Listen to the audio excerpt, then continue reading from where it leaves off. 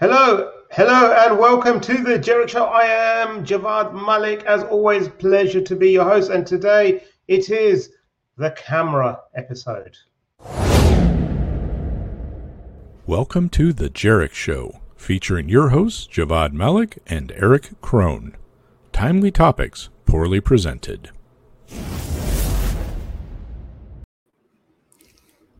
And alongside me, as always, is the dashingly handsome, in his new office, might I add, Eric Crone. Yes, it's nice to be here. And yes, we have the new office, the new background. We're just trying to, up the ante a little bit here and become a little bit more presentable. Mm-hmm. Speak for yourself. So is that a real background you have behind you? Is that just... It is. No, that is a real background. It is not a green screen or anything. I got to say, I know that you put a little effort into yours as well, although that whiteboard still looks crooked.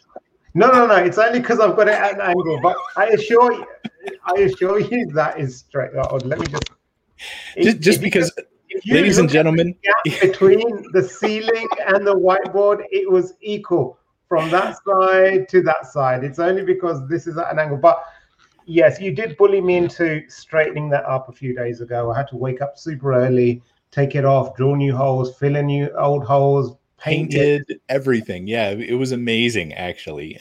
So for those of us on the podcast listening to this from there, I've been harassing poor Javad about his whiteboard behind him for ages now because he put it up crooked. But he did fix it, although his camera is still angled right now. So, we'll have to see how this works out. Anyways, let's move on to some stories today, Javad. What do you say?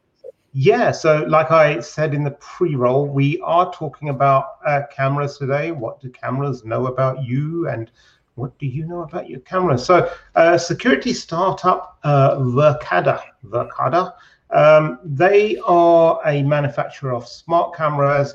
Many organizations bought their products because they're cool. You just drill them in, put them in the wall, and then you can monitor them from wherever you are without running expensive cables all the way around the country. They had cameras installed by the likes of Tesla, the NHS here in the UK, and all these kinds of things. But apparently they left one of their admin passwords lying around somewhere. Someone was walking along. They said, "Oh, what's this? It looks like a password of some sort." They put it in, and all of a sudden they could access every single one of these cameras. What do you make of it, Eric?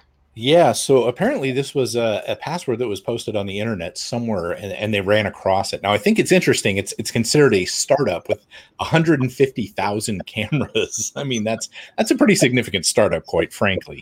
But the interesting thing, or the sad thing about this, is not only did they have all of this information, but they also apparently had like past video, and they had archives that they could get to using this, and the whole nine yards. So, it's one of these lessons where we have to understand that cameras are everywhere, surveillance is everywhere. I understand in the UK, you guys have quite the CCTV setup, where here, we're still getting it around a little bit more.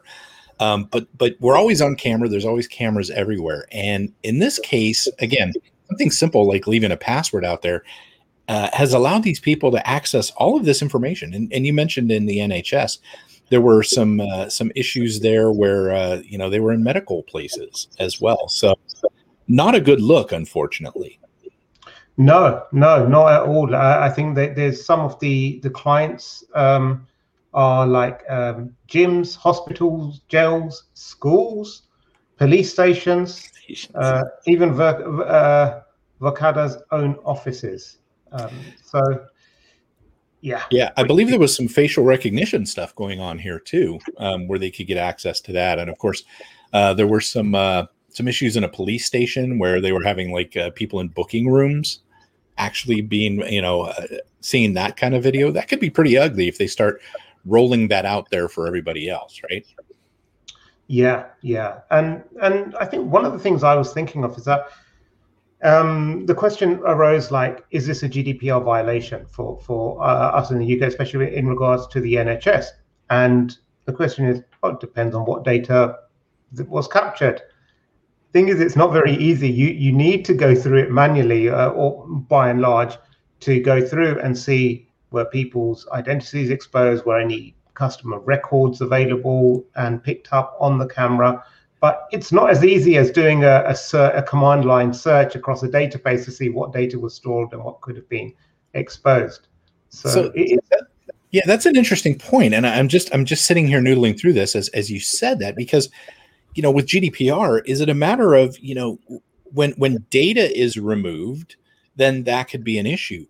But, a picture is worth 1,000 words. And what is video, right? It's a bunch of pictures. So is it a GDPR violation if the video is lost, where they could then find the person through like a Google image lookup or something like that, facial recognition? If they could find that information from there, is that a GDPR violation? That's a really interesting angle. I believe so. Because if you can pinpoint someone as being at the hospital in so-and-so procedure area or treatment zone, you've exposed a lot of information, or you can infer a lot of information from that, even if it's not explicitly mentioned there. But yeah, very interesting.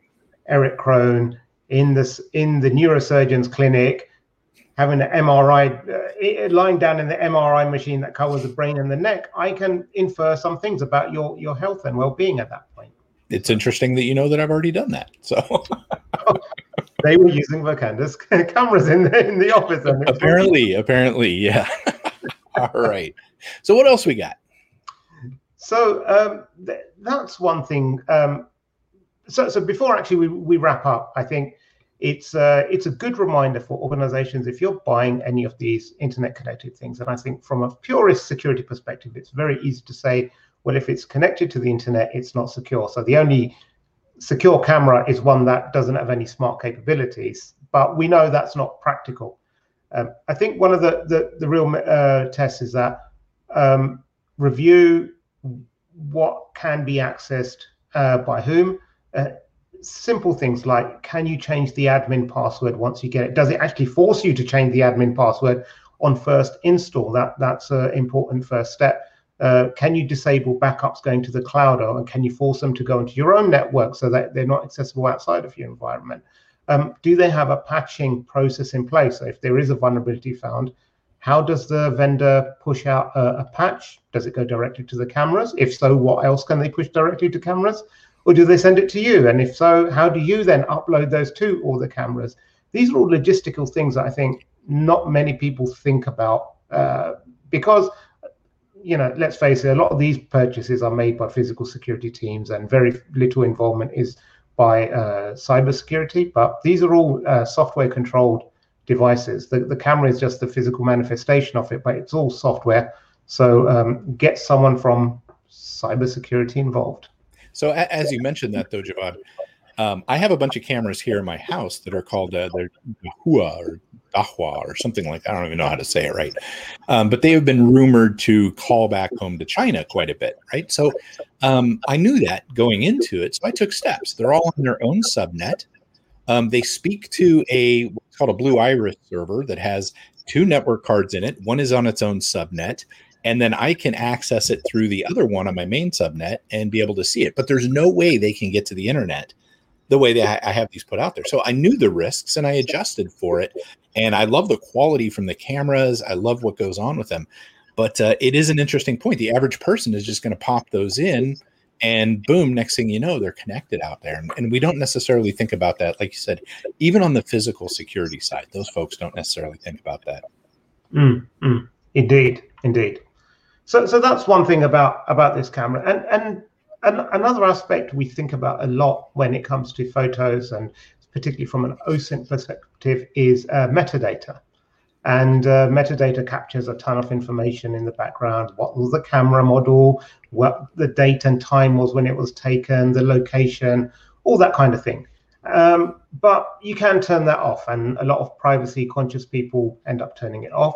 A lot of websites actually strip that information out for you now. So when you upload it to certain social media sites, they will strip it out so no one else can download the picture and then do a lookup on that.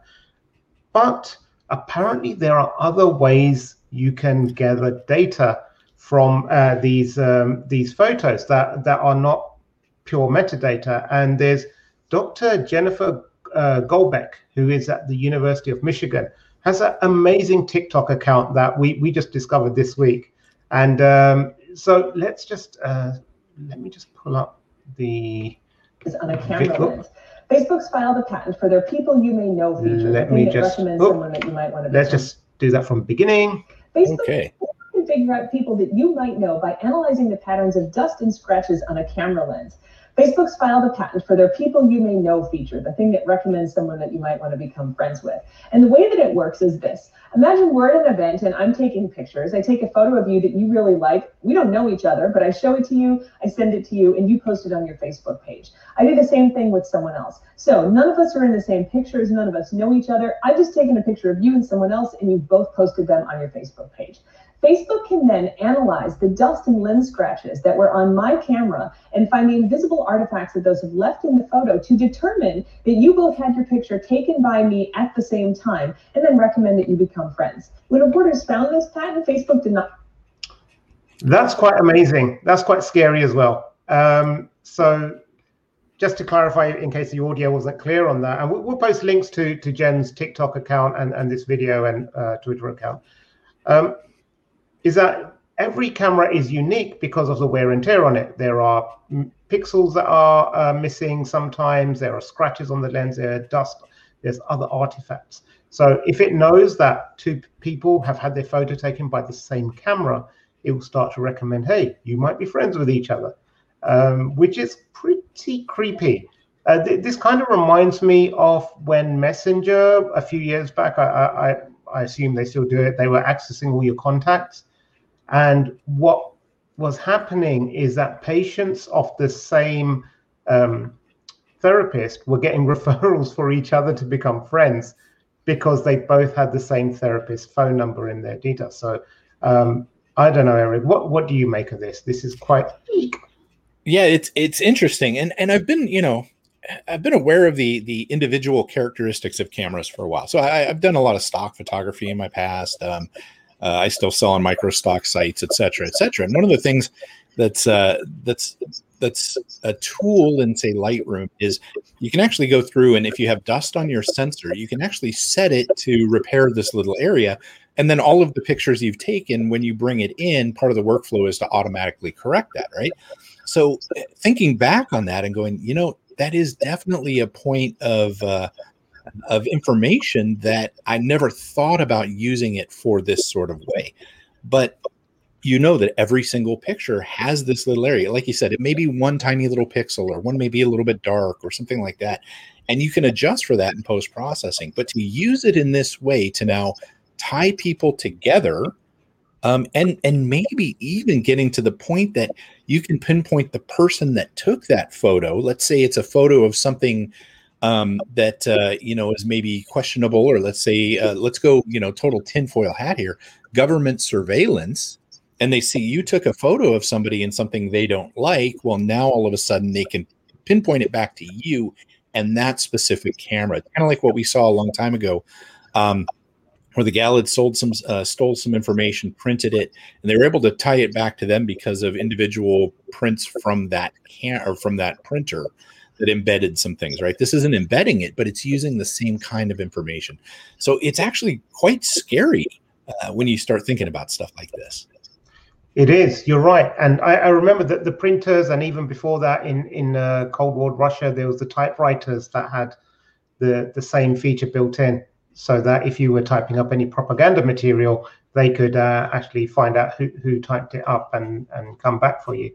But this is kind of like almost like a natural identifier that they're using to try and track you. So it's so this is the link that the good doctor has posted to the patent. You can see it's currently assigned to Facebook. Now, this doesn't actually prove that they're using it. I mean, they could be using other methods, and she says that in a video. But the fact is that it's a technique that can be used. So I do recommend go follow Jen on Twitter or TikTok. Dr. Jen Goldbeck is her TikTok account, and it's really good. And speaking of Lightroom and fixing some of your scratches, surprise, surprise, Adobe had some security fixes released. Are you a user of these products? Did this impact you? Yeah, I have used a lot of Adobe stuff. We use like Adobe, the PDF one. We got, we use that kind of stuff quite a bit. And this is in place so often across so many different areas. That's where this gets a little bit crazy. And I think there were 8 different vulnerabilities that were fixed in this patch. And a majority of them were critical because they allowed remote code execution, which is always kind of a scary thing. Whenever you have something that allows remote code execution, that's obviously got to be a critical one to look at. And to be able to do this across something as big as the Adobe suite, this was a pretty big one. And I haven't seen a whole lot flowing around out there about this, but this is pretty significant, actually. It is indeed. It is indeed. And, so this is one part where I'm kind of like torn. Like Adobe, they moved everything into their cloud platform. So Photoshop and Lightroom and Premiere, whatever it is, it's all there. And I've never been a big fan of it, purely because it just costs more money. On a monthly basis, you feel like I have to use a product because I'm paying $5 or $10 or whatever it is a month for it. But it also does show that it does create these, while it creates a far more seamless patching process, and you can roll out new features, and you don't need to wait a year for the new magazine to come out where you pull off the new Photoshop CD and you install it once a year, the updates. I'm dating myself by saying that. But, it also does form this point of failure as well, whereas the main infrastructure is compromised or attacked, or if you yourself have lost internet connectivity, you kind of like are at the mercy of a lot of factors that are outside of your control. So I think that's something that I often think about, and it's always here or there when it comes to this kind of model. Yeah, I've never been a huge fan of the subscription model, quite frankly. And like you, I think it's because it ends up costing you so much more.